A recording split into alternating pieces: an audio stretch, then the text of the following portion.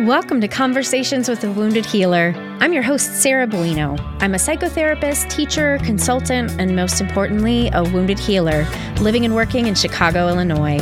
On this show, I interview folks in a variety of healing professions, and we discuss the intersectional journey of healing self while caring for others. We're not just focused on individual healing, but also healing on the collective level from white supremacy, late-stage capitalism, and the patriarchy. Thanks for joining us.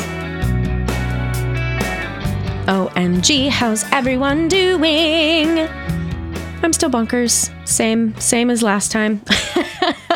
I am still in the limbo of moving and packing and looking around at all of the things that I've seen for 13 years that I have probably taken for granted. And now I'm going to be having a different view. And it's scary, right? Like, it's so scary change.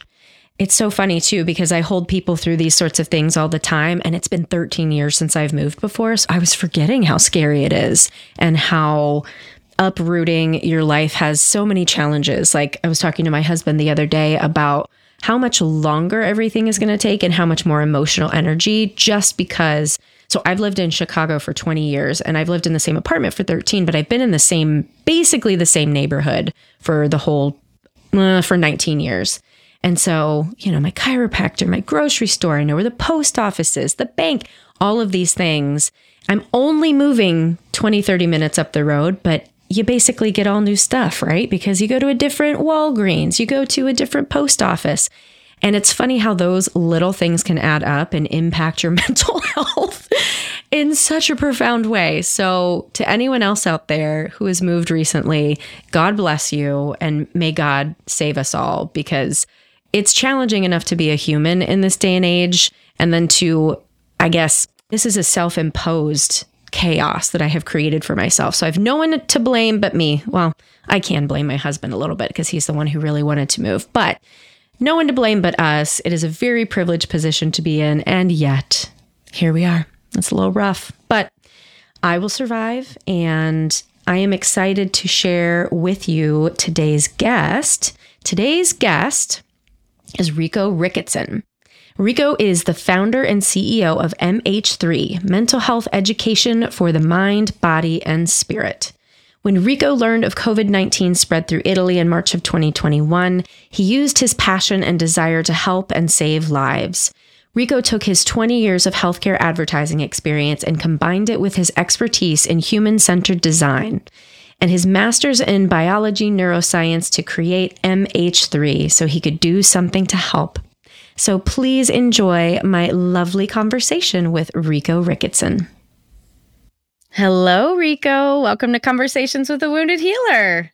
Hello. Thank you for having me. Yeah, I have no idea what we're going to end up talking about today, but I'm very excited to hear all of it. Great. Me too. Same.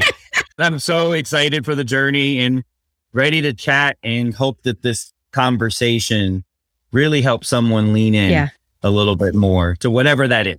Whatever we're going to talk about, lean into more, because I'm pretty sure it's going to end on a high note, right? Let's just assume that. Yes, we'll assume that. Yes, perfect. Well, tell folks a little bit about who you are and what you're doing in the world.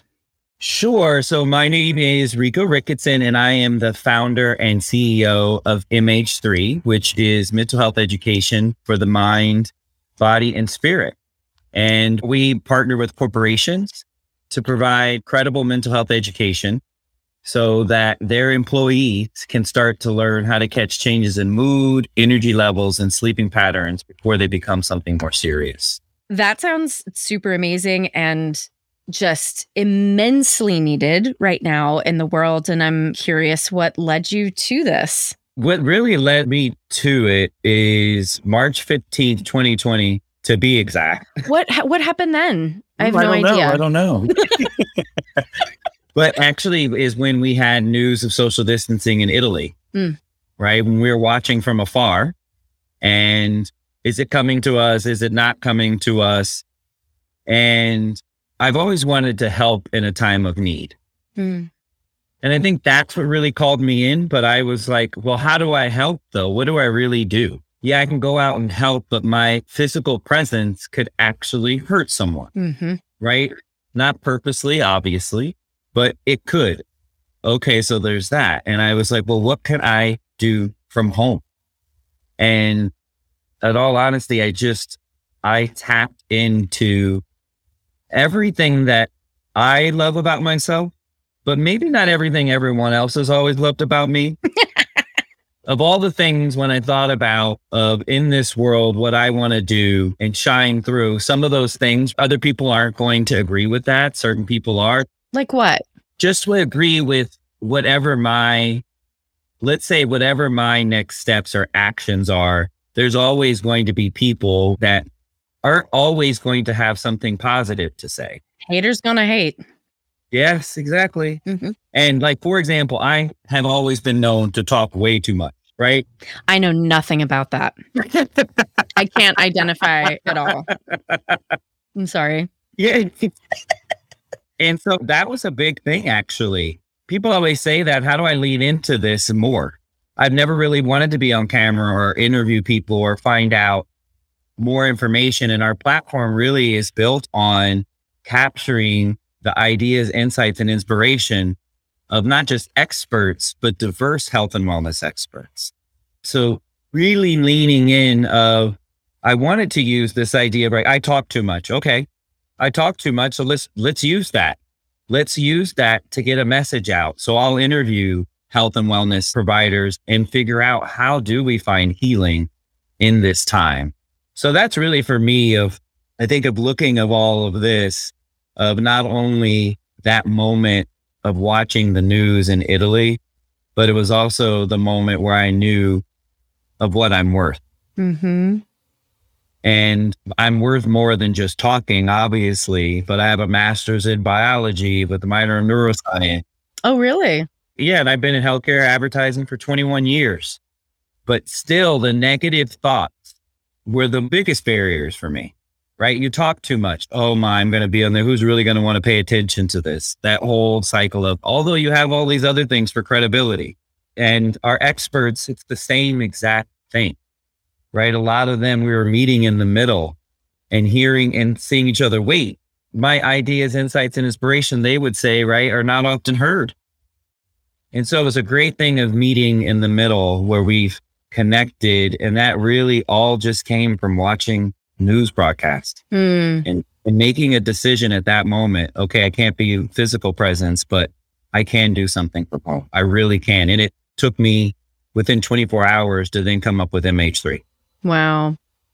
I put everything I have into it to make sure that people could hear it. And if people didn't like it and it didn't work, it wouldn't work. Right. And it wouldn't work. But that's not where we're at today. And I'm glad for that. But it takes people being bold like that to do things to heal us. Well, speaking of your, the meeting in the middle with the experts that you interview on mental health, that sounds so familiar to me because when I was early in my career, I'd found this platform called Sounds True. Have you heard of it? No, I'm not. There's a lot of like self-help and sort of like spiritual wisdom. And it's a platform probably not unlike yours, but more for just the general public. Yeah. And they had a free series of videos on self-esteem. And it was 24 videos. And I was like, okay, I'm going to figure this shit out. I am going to figure out how to feel worthy. And I watched 4 or 5 videos and I was taking notes. And as I reviewed my notes, I'm like, well, these are all the same thing. And the same thing is that everybody has this struggle. And I was a therapist. I was a baby therapist at the time, but I still didn't recognize that this was something that everybody had, even the people who had these platforms and had written books and all that sort of stuff. And I've actually been watching The Girl from Plainville. Have you seen that? Not yet. No.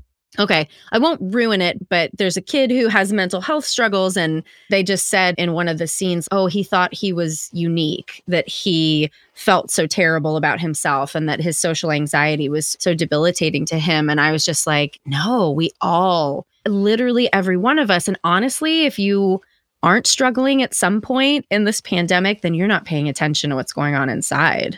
Yeah.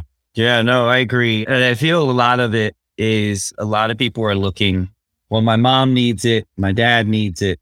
And that's where they stop at, rather than I need it for just your well-being and getting in touch with yourself. So I think it's so interesting in this time, right? We still distract because we're afraid of that fear of whatever it is, right? Whatever it is that leaning in, you have that fear. And so I love that you say we all do.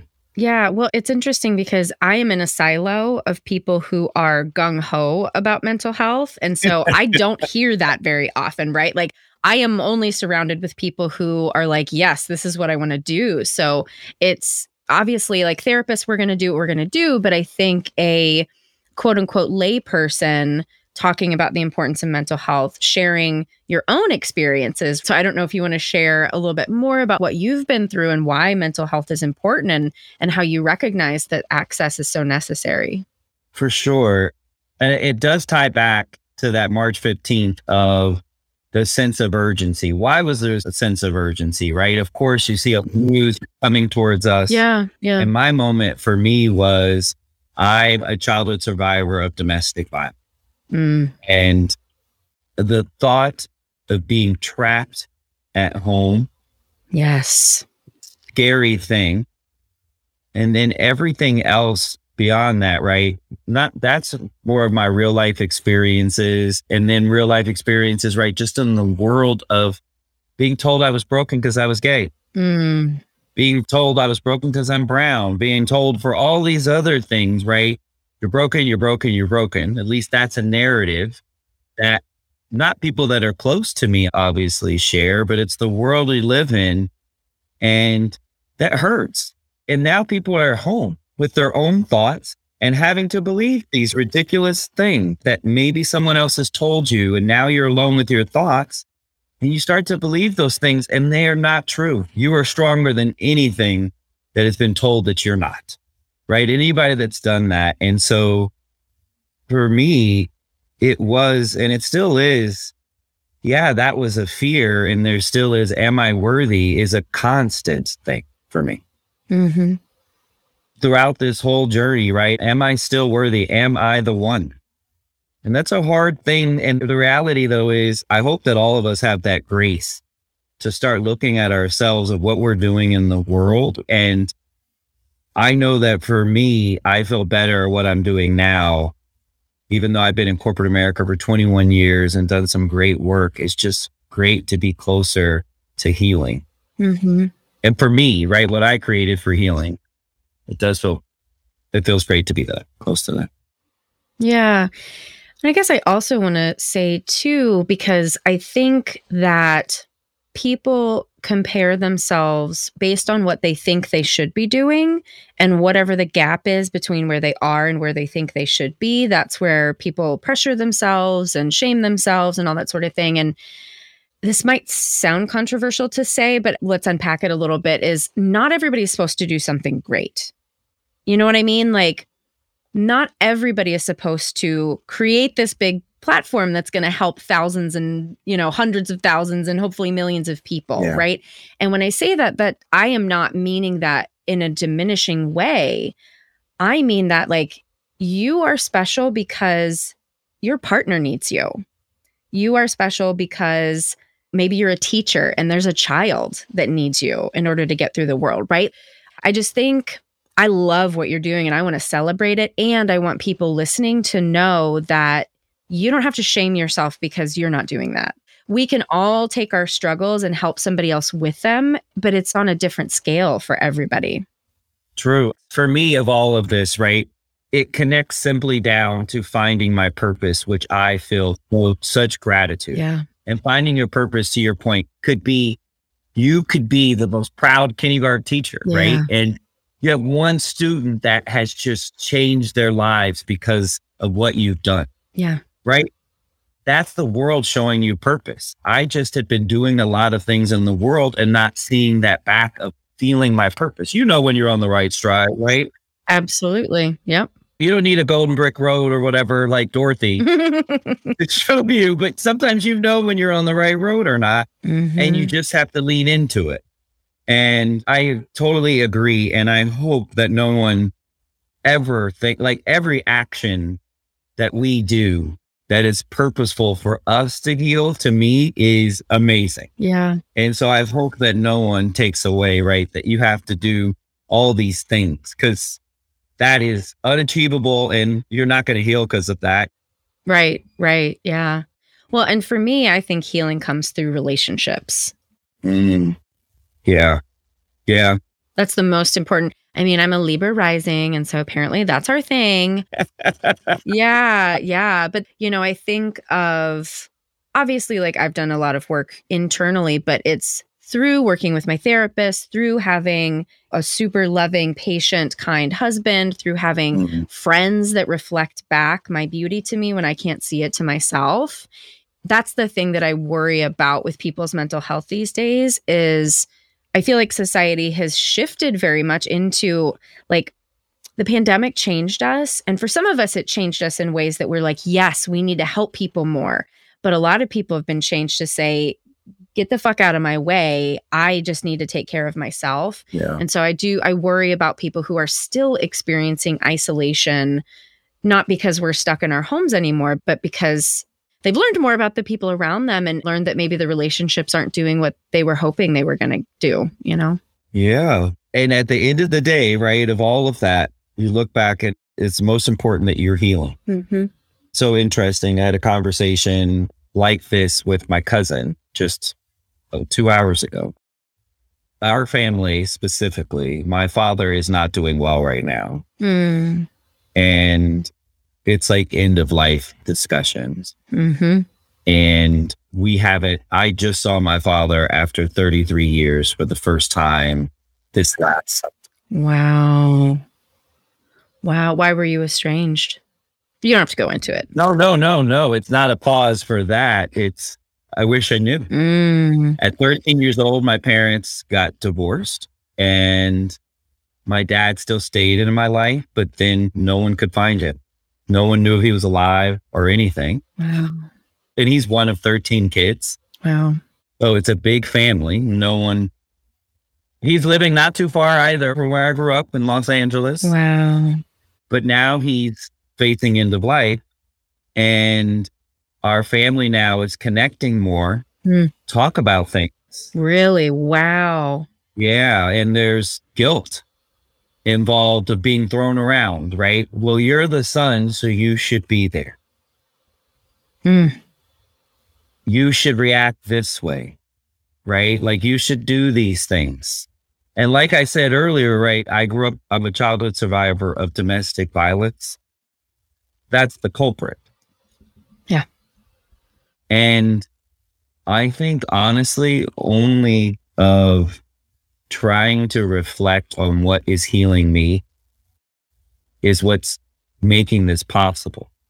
Because in talking to my cousin, all this other stuff, which is great, is she finally gave me permission, although I'd already given myself permission and my husband did as well. Because like you, my husband is, I don't know what I'd do without him. I do not know. Yeah. Do not know. But it was great to talk to my cousin because she finally gave permission. And she was like, I don't even know why you're going. Like, I wouldn't go. And my cousin lives driving distance from my father in LA. And I live in Chicago, which is kind of far. And she's like, this is a burden even for her to drive, right? Because she's not talking to my dad either. And look at, like he didn't just abandon me, he abandoned the whole family and just relationships. Right. But it was interesting to hear my cousin and talk to her. And we had a conversation on healing from the inside. And Sarah, it's definitely motivated by having this podcast interview later today. Oh, really? Yeah, just hearing Wounded Healer and thinking of that and also using a moment with family members to create a moment of healing for them. Because usually I don't want to answer the phone. I don't want to talk about this, right? I don't. But when I understand what I need out of this moment with my dad and what will be healing for me, it's actually very healing to have the conversation with someone else and to say where you're at. And then someone to say, you know what? I completely get it. Yes.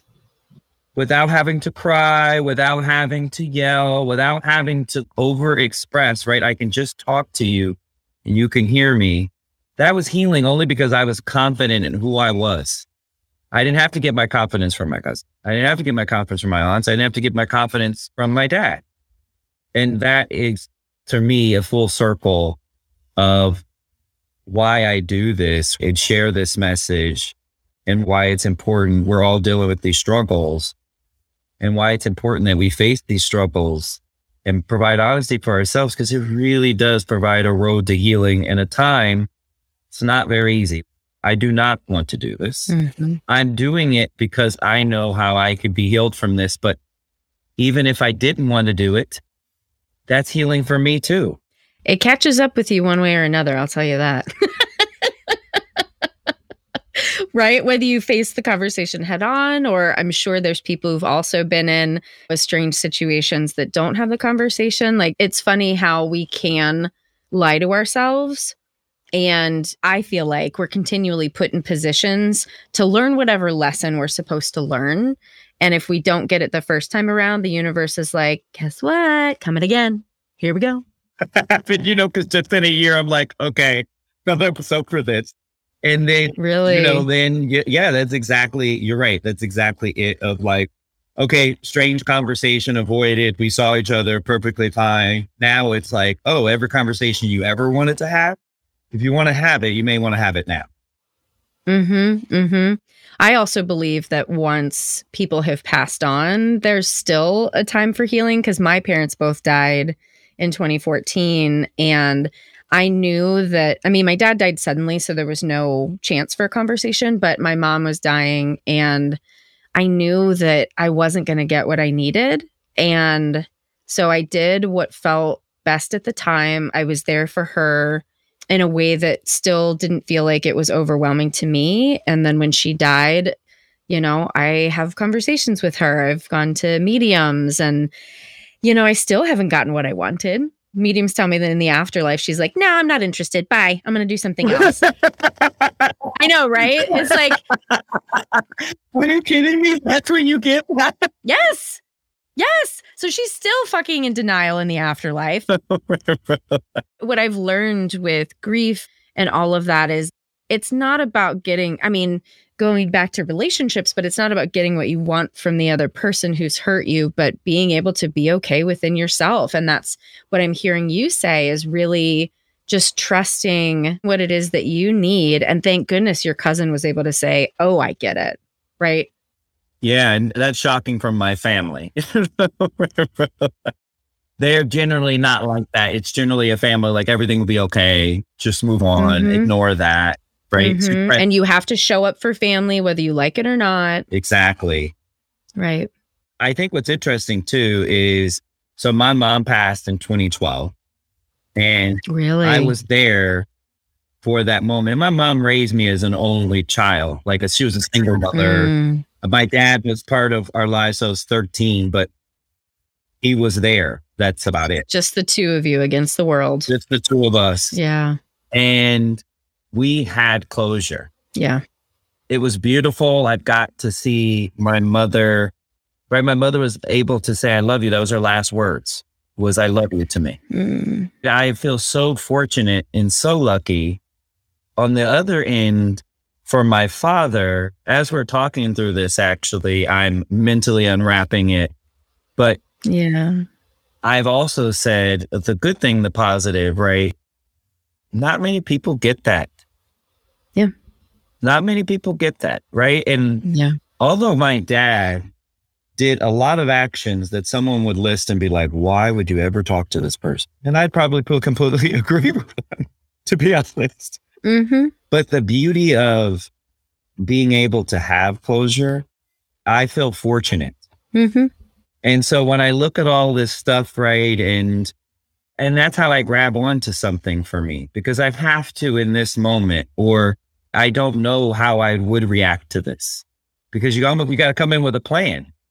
And my plan is to shelter and keep my emotions, right, so that his emotions of what he has going on, I can be there for him, but it's not in turn impacting me negatively, where I can be there for someone that has never really been there for me. When my mom passed, my dad was nowhere to be found, and it's now 2022. Yeah. And I just spoke to him in 2021. So my mom passed in 2012. So you can only imagine. Yeah. It's been that many years. Yeah. Literally 10 years later. Yeah. But I think now with him and looking at this is that it's so easy, like you said, to look at it and be like, they are who they are. It's not going to change. And I do think an afterlife especially would be the same. I'd be like, Dad, do you want to talk about this? About what happened or whatever? Oh my gosh, no, you're such a great son. You'll have to come back after you go to a medium and let us know what he says. I'm busy. Sorry. I'm fishing. But mediums were my mom. It's funny. My mom, like, I knew she'd never be a person that came back. She just that type of person. She was very religious, and dying for her was very calming. Mm-hmm. But so funny about medium with her. They're like, oh, your mom sends her love. She's busy. Yeah. She's educating kids right now. Mm-hmm. Like, kids that have passed in the afterlife. And I was like, no, that sounds right. It sounds right. Yeah. Mm-hmm. And no energy I have in the world could change that. Or like, he is who he is as a person. And I could, of course, provide him my thoughts and my emotions to hope that he hears something that will help him heal as well. But the reality is, I'm probably not going to get out of this the 30-something years that I did not get. Absolutely not. Yeah. And so I don't know how this is going to go, because we're talking about now it's theory. So I think that I've done the right thing, right, Sarah, preparing myself. But like we know with mental health, it is a challenge. Every day you wake up, it's a challenge. I don't know how I'm going to react. Mm-hmm. And I may react. I probably will. I'll probably sit there and cry. And because right now I'm like, oh, forget that. You know, I have everything planned, all this other stuff. But I'm probably going to cry. My husband's probably going to have to comfort me when we're there. But I'll always know how to find me because I found me. Mm-hmm. Right? I know what that feels like. So now it's nice when you're having these things happen in your life, or I'm happen in my life. And I kind of know what my center is. That I know I can get back. I know I can get back. I don't think I always felt that. Mm-hmm. Well, and you've got a great support system around you to be able to help care for you because of course there are going to be feelings, right? Of course. Of course. Yeah. You want to be able to pretend not, right? It's how could you, this person, 30-something years, whatever. And I just saw my father less than a year ago for the first time. There were no tears. But this is a very different scenario, and I have to give myself the permission to react how I need to react. Yeah, this is different. Hello, everyone. I'm interrupting this amazing conversation with an invitation and request. I can't believe it, but Conversations with a Wounded Healer is nearing our 200th episode. And if you've been with me for a while, you know this podcast has been an instrumental part of my own healing journey. And I'd really love to hear more about how it's been a part of yours. So for our 200th episode, I'd love to include your voice. Just go to speak-2.us/convos with a wounded healer, and you can leave me up to a 60-second voicemail about how this podcast has impacted you. And for our 200th episode coming up in November, I'll include your message. If you don't want to share your voice in particular, but want to drop us a message anyway, you can email assistant@headhearttherapy.com, and I'll read your message as part of this special celebration. I can't wait to hear from you. Thank you for sharing so vulnerably and honestly. I mean, I think the work that you're doing, the platform that you've created, it's so much more meaningful when you know that somebody is trying to do the work themselves, and it's not just, oh, this is a capitalistic venture here, right? Because, oh, everybody needs mental health help right now, so let me put this thing together. I really feel how this comes from your own experiences. It really does. And what really got me through always in my own experiences were the people around me and their stories. My mom grew up in foster homes. She was forced to steal at the age of 12, and she wanted to get caught so she didn't have to live with her biological mother. She ended up being in foster homes and did drugs and ended up in youth authority at 17 years old, and met a therapist that believed in her. While in youth authority, in the California Youth Authority, my mom would want me to say that if she's still alive, because they changed her life. After that, she got her high school degree. She got her bachelor's or MBA and then her PhD. Wow. And people told her forever she was broken. She never let anyone feel that way. She would tell her stories, and my mom had marks on her arms from drugs, and she would show kids. And I guess we call them, and there's other words like troubled youth, I guess you would call them. But to me, they're just youth that need an adult and need someone to help guide them and understand where they're at. And my mom would look at them and say, I've been told I'm broken. My mom was having me steal. Yeah. I did drugs, but I have made it through. And when my mom passed, I said to her as I cried unbelievably, and I still to this day remember the promise I made when my mom passed. And this is very dramatic, but it definitely happened. When my mom passed her last breath, I said to her, I am your legacy. I will provide healing. I am your legacy. And I never knew when I'd get this opportunity, but I'd be at work in corporate America after that, right? And being her legacy meant listening, healing. I'm in corporate America. There's not a lot of that going on. Right. So I led with that, and I was known for that. And that was because of her. And so I'm looking at, there's so many different things of reasons why I guess we build things, right? Or why you become an entrepreneur to be specifically. But my mom's legacy, it's really been a lot of that of like stories, because my mom's stories, I would just see kids just open up and transform their lives. Yeah, I bet. And that's why I was like, you know what? The stories we have are health and wellness experts, and people don't hear from diverse experts. And I'm her legacy. So how do I do this, Rico? Come on. What do you got? What do you got? And I am so proud that her legacy is growing. It is growing, and it will continue to grow. And the only thing capitalistic about it is that I hope that millions and billions of people get to heal. Yeah. From stories, from a second, from an hour, from 3 hours, whoever knows, right, of how long that engagement needs to be. It's so beautiful that it's coming from diverse experts. It's just, yeah, it's meaningful for sure. That's so cool. Well, this is a good time for the question. Would you consider yourself a healer? Yes. Like short answer? Yeah. Long pause. Yeah. Yes. I would say that in my intent, especially of getting off that conversation of legacy, has always been to heal in spaces, right? I've mainly been the only brown or gay person as an executive at companies. Yeah. And it hurts being ignored. It hurts looking around at the other employees that look like you or love like you, and they're being ignored. But yet people are telling them, you're not being ignored. No, you're not. You're not being ignored.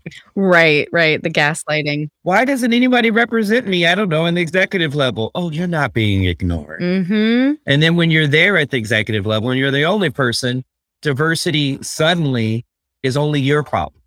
Exactly. What? We hired people. What? The junior staff. Have you seen there's a brand new documentary on Netflix. It's called White Hot, and it's about Abercrombie and Fitch. Yes. Heard about it for sure. Watch it immediately. Just let's end now and go watch it, because it's everything that you're talking about. It's exactly what you're talking about. And I was big into Abercrombie back in the day. I had my Abercrombie hat, all the different things, right? And it's just, that's the thing of like healing from you. Because from that, at least from what I know, because my husband and I actually were just talking about this to our in-laws this past weekend, and how they're trying to do a rebrand and change. Is that what this? Mm-hmm. It's about all basically the blatantly racist hiring practices. And yes, now they're trying to change. They didn't really talk about what's happening now. It was mostly about all the shit that happened. But think about when you were walking in there, and I remember that of walking to buy my Abercrombie, and the white guy was the beautiful guy. There were not many people of color. If there were, they were always accompanied with a white guy, and they would try for the models that stood outside the store. Mm-hmm. And no one ever realized what that felt like. What that felt like, you're not pretty. I never wore Abercrombie and Fitch because I knew I wasn't skinny enough.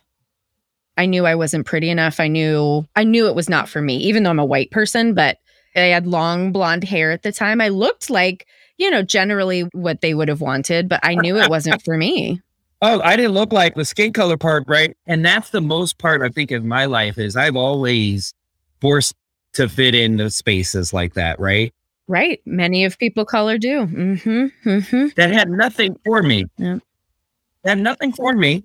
Mm-hmm. Spending my money, right? Doing all these things. They're not there for me. They're not there to celebrate me. But yet I'm spending my money trying to celebrate you. White supremacy. We. I mean, that couldn't be more like white supremacy and capitalism, like kissing and making out, right?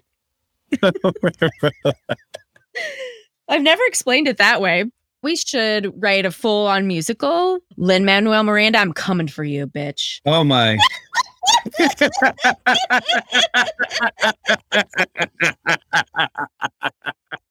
It has to have a good tune. 100, yes. And our chief marketing officer he's 12 years Broadway marketing. So I'm pretty sure I can sing. Right, we've got it. Okay, we'll work on that next. I used to sing in college. I can bring that back. We can bring that back. Okay, you and I are the leads. Done. Yes. White Supremacy the musical. Here we come. Oh my god. The wheels are turning. OMG. Back to the healer talk, though. I'm curious. I'm curious about your thoughts of the term wounded healer. Yeah. So I thought about this a lot, actually, this morning while I was working out, of wounded healer, right? What is the significance of that to me? What I think is significant for wounded healer, I'm included in that as well, is when you call yourself a healer, people don't expect you to be wounded. Mm-hmm. If I go to my therapist, I don't expect my therapist to be human. Oh, she wounded. I'll tell you. I know that bitch. She wounded. She wounded. You wounded, girl. You in danger, girl. Now she's going to punch me. Yes, you in danger, girl. You in danger, girl. Oh, my God. She would love that. She will. But that's the beauty of even admitting owning a mental health platform, of the struggles of even talking about my dad. People always usually say, like, thanks for your candor. But the reality is, thank you for being a healer, because a wounded healer that's real. That's real, that we all wake up and we have something different for a struggle that I can look at. Like, I am I think 56% something Irish, so very white, but I got Spanish I'm Spanish and also African American, but all my family members, from my white to my black ones, I would say all struggle. They all have things that have not been heard. And to find healing, it's very different for each audience, I feel. Absolutely. Like for my Latin culture, which I more identify closely with, a lot of it is, at least from what I had always been taught, is healing comes by helping people, or people will eventually heal you. It will eventually happen. You have to have hope. And faith, right? Yeah, hope and faith. Just don't have an accent and you'll be great. That's at least what I was taught. Not everyone is taught that, of course, but that's a desperate need of healing. And I look at my black side of the family, where we're told mental health is not a real thing. Doesn't exist. Right. And you're crazy for even talking about it. That needs healing. And so you look at all of this, it's so great that all of us have a unique need for our mental health, but we all have a need. Yeah, absolutely. Well, and tell us too a little more about who is this platform for? Like, because you never know who could be listening if somebody wants to like bring it into their company. Like, what does it look like? And who are you appealing to? How do people get involved? All that stuff. Great. So our primary customer is large corporations and health insurance plans. And really for them, it's for our network of over 50 diverse health and wellness experts. Our products and services include a mental health platform with over 2,000 minutes of mental health education videos. So employees and members of these organizations can get healing right away. Then we have immersive workshops where we go into a corporation and we host our mental health workshop that we customize and develop based on the needs of their audiences. Awesome. And then our third thing is we do custom mental wellness campaigns for organizations. But one of our commitments is mental health for all. So because of that, right, we went to corporations really because of where we're at, just economically, and the pandemic is people, it's a lot to think about paying for their mental health or paying something extra, even though they need it. And so that's why we went to employers, because we can get a wider berth of just our audience to heal. But also we do have where individuals can either sign up for free for a month, or they can sign up for a subscription for the year or pay by month, so that individuals can get access to that platform I mentioned so that they can start learning, right? And it's people sharing their real life and professional experiences that are experts. And that is just awesome to have something that's able to do that. And I love that you're focusing on diverse experts, because I'm sure there's something out there kind of sort of that exists, but just a bunch of white people telling you what to do. Yeah. Yes. Yeah. And a lot of it is what you'll hear a lot of companies talk about is, well, we do things with cultural competence. I roll. I don't know about you, right? But I've sat and I'm trying to heal. Cultural competency usually doesn't sound like me. I don't see myself, but I see myself when I see myself, or I see someone that is an expert and they're African-American, right? And they're sharing not only being African-American, being a Black woman in the US, right? That part of it, how does that play into anxiety? How does that play into depression? Yep. It allows us all not only to heal, but to hear for those of us that are not that audience, so that we can do better. Yeah. Well, I'm curious too, what's the feedback that you've gotten when you go into organizations or hear from people? Have you gotten any testimonials from folks that have really benefited from the platform? Yeah. So we did actually user testing like a year ago for the platform itself. And we really didn't have money to spend on advertising, but between my founders and I, we have over 43 years of marketing experience. So we knew we could create something. And so we created the platform and then started driving traffic on our LinkedIn channels and Facebook channels. And then started getting a couple subscribers here or there, not a lot, but then we started user testing to figure out, okay, the people that are subscribers, why are they subscribers? What do they need? How can we evolve this product? And we met Kevin. And Kevin had saw our videos on LinkedIn. He had saw our videos on LinkedIn after he had left the hospital from attempting suicide for the second time. Wow. He was in grad school and he knew that he needed help. But from his previous experience at 14 years old and being in India at the time, because he was here in the US for school for an MBA that his parents were paying for. And at 14, he attempted suicide and his parents told him, don't tell anybody, mental health isn't real. You'll never get married. You will never be matched, right? You'll never be matched for a spouse. And so then he came to the US, and the US is a lot more open about hearing about mental health from his experience. But still, he didn't know what to do because culturally he was told not to still do this. So he contacts his school to ask for help and says, I am being suicidal, calls to the clinic on campus and it's a big school, calls to the clinic on campus, and he says, you know what? I can't pay for this because if I do, my parents are going to know. Right. And they said, well, do this paperwork. It'll take like a month, whatever, and then you can get it for free. He attempted suicide.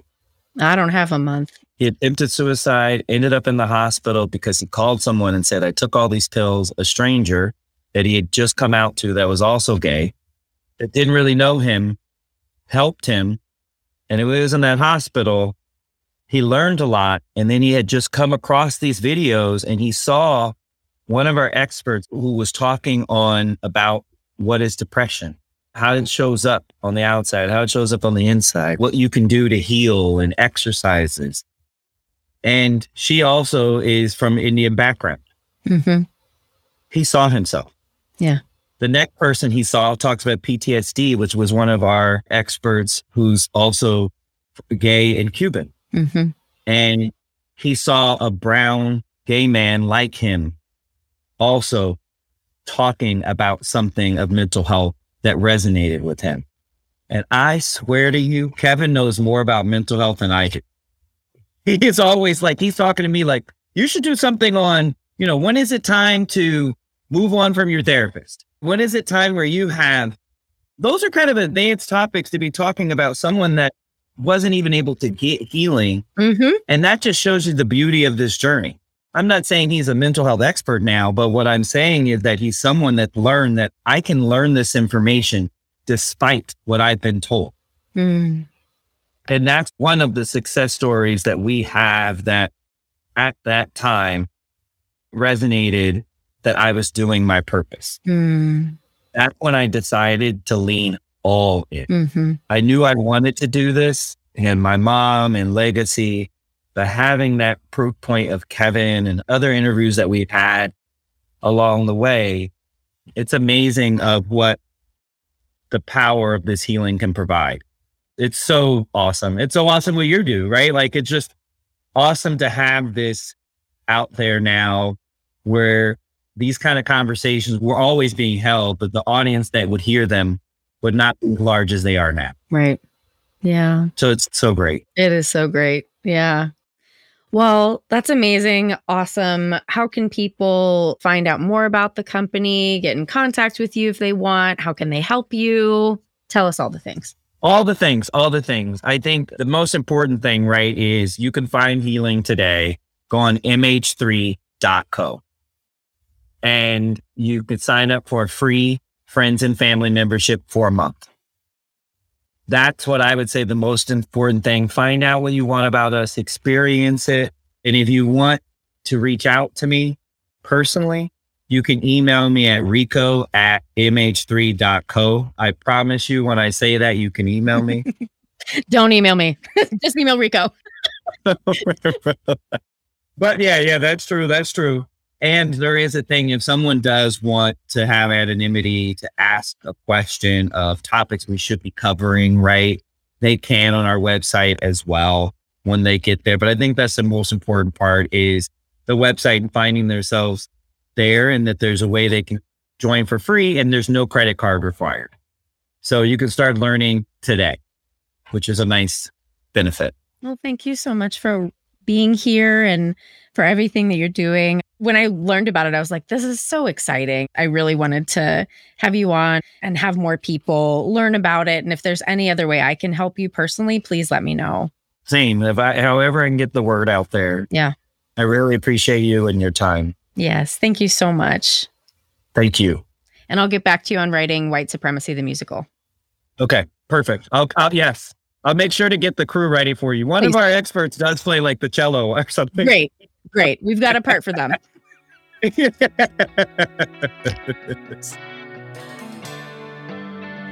Thanks to Rico for being our guest today. To learn more about Rico and his work, you can visit us at www.headhearttherapy.com/podcast. As always, thanks to Andrea Klunder and the Creative Imposter Studios for editing, to Liam O'Donnell for our album art, and to Ben Mueller for our theme music. Until next time, bye-bye.